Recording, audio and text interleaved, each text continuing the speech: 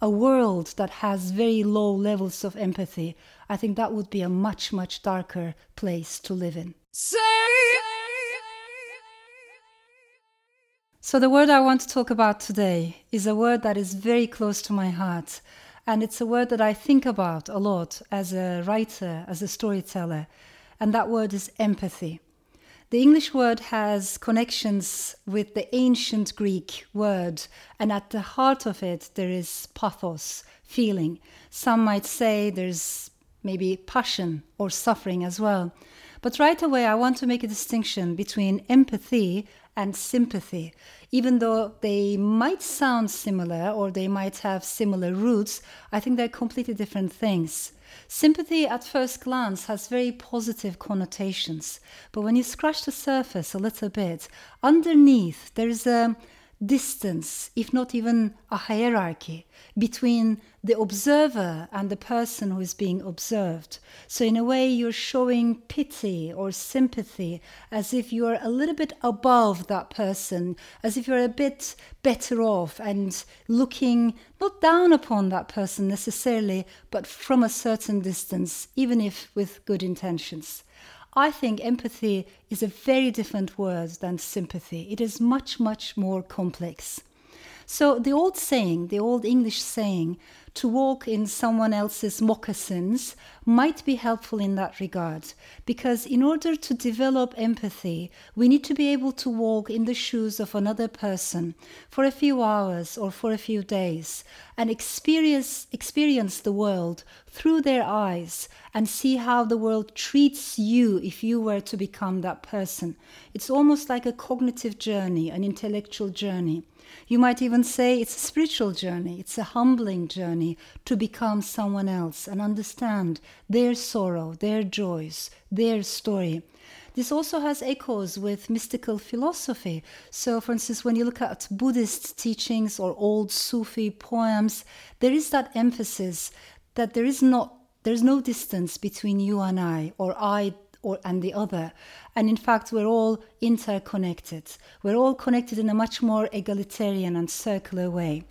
And that's why I think connectivity lies at the heart of empathy, the notion that we're not that separate from each other as human beings. Another example I can share with you is by an English poet, and it's a poem that goes all the way back to 17th century. It has a history of at least 400 years, in which John Donne talks about how no man is an island entire of itself, and every man is a piece of the continent, a part of the main. Let's make it more gender egalitarian, and let's say no human being is an island entire of itself, and every human being is a piece of the continent, a part of the main. So I find that emphasis on connectivity very important. But still, I think even that is not enough to understand what exactly empathy is. In order to add another layer, we have to take a closer look at the German definition, at the German concept of Einfühlung.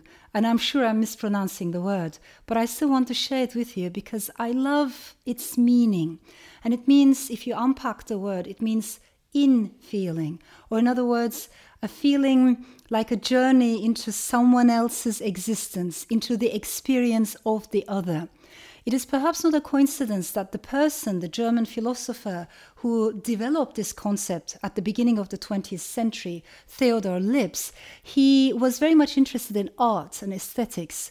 And the original usage of the concept was very much in relation to a work of art. As the observer, you journey into a work of art, and you enter into that zone.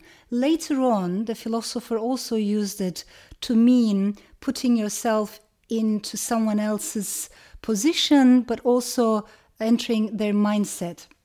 I think it's important to bear in mind that Theodor Lipps had an impact on Sigmund Freud, and especially on Freud's theory of the unconscious. But when I think about the concept more carefully, I realize the person who I think had a very bright approach to the concept of empathy, for me personally, was James Baldwin. the American author, public thinker, James Baldwin, he said, there are moments when, and I'm paraphrasing, I'm not exactly quoting him, but he said, there are moments when you think your pain is unique, it's unprecedented, your suffering is unprecedented in the history of the world. But then you read books. And when you read books, you realize that the things that torment you most are actually also the things that connect you in a much deeper way to the rest of humankind. And I believe that connection through, feeling other people's stories and sorrows is essential for the art of storytelling.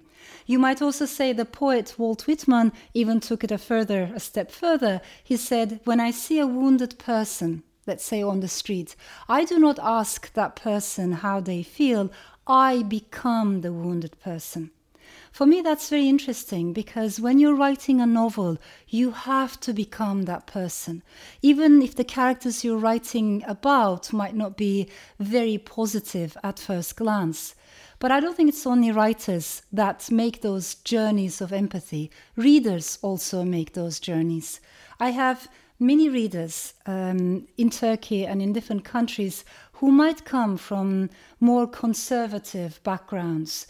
And if you ask their opinions about minorities, for instance, about Armenians, Greeks, Jews, Alevis, Kurds, because these are the main minorities in Turkey, they might tell you lots of stereotypes and pejorative cliches, because this is the only thing that they have heard in their home, in their neighborhood. Equally, I have many readers who are homophobic or transphobic because this is the only narrative they have heard around them. This is, what they were brought up with. But then the same people sometimes come and they say, I read your book. And the character that I loved the most, that I associated with, identified with the most, was this person. And maybe the character they're talking about is Armenian, or Jewish, or Greek, or gay, or bi, or trans. So I thought about this a lot. How is it possible that people who in their daily lives, who are more judgmental, ready to separate themselves from the so-called other, the same people, when they're reading a work of art, when they're reading a story, a novel, when they retreat into the inner space, the inner garden, they become a little bit more ready to connect with the other, both in their heart and through their mind. So I think art, storytelling, literature is very much rebellion, against apathy. And I want to emphasize that word because all emotions might have sometimes their difficulties. But if there's one emotion that worries me and frightens me, that is apathy, the lack of all emotions. It is numbness. It is the moment when we become indifferent, desensitized, disconnected, when we stop caring about each other's stories. So all I can say is a person who has very low capacity for empathy, I think, would have problems in understanding what other people are going through, but also imagine a world that has very low levels of empathy. I think that would be a much, much darker place to live in. Say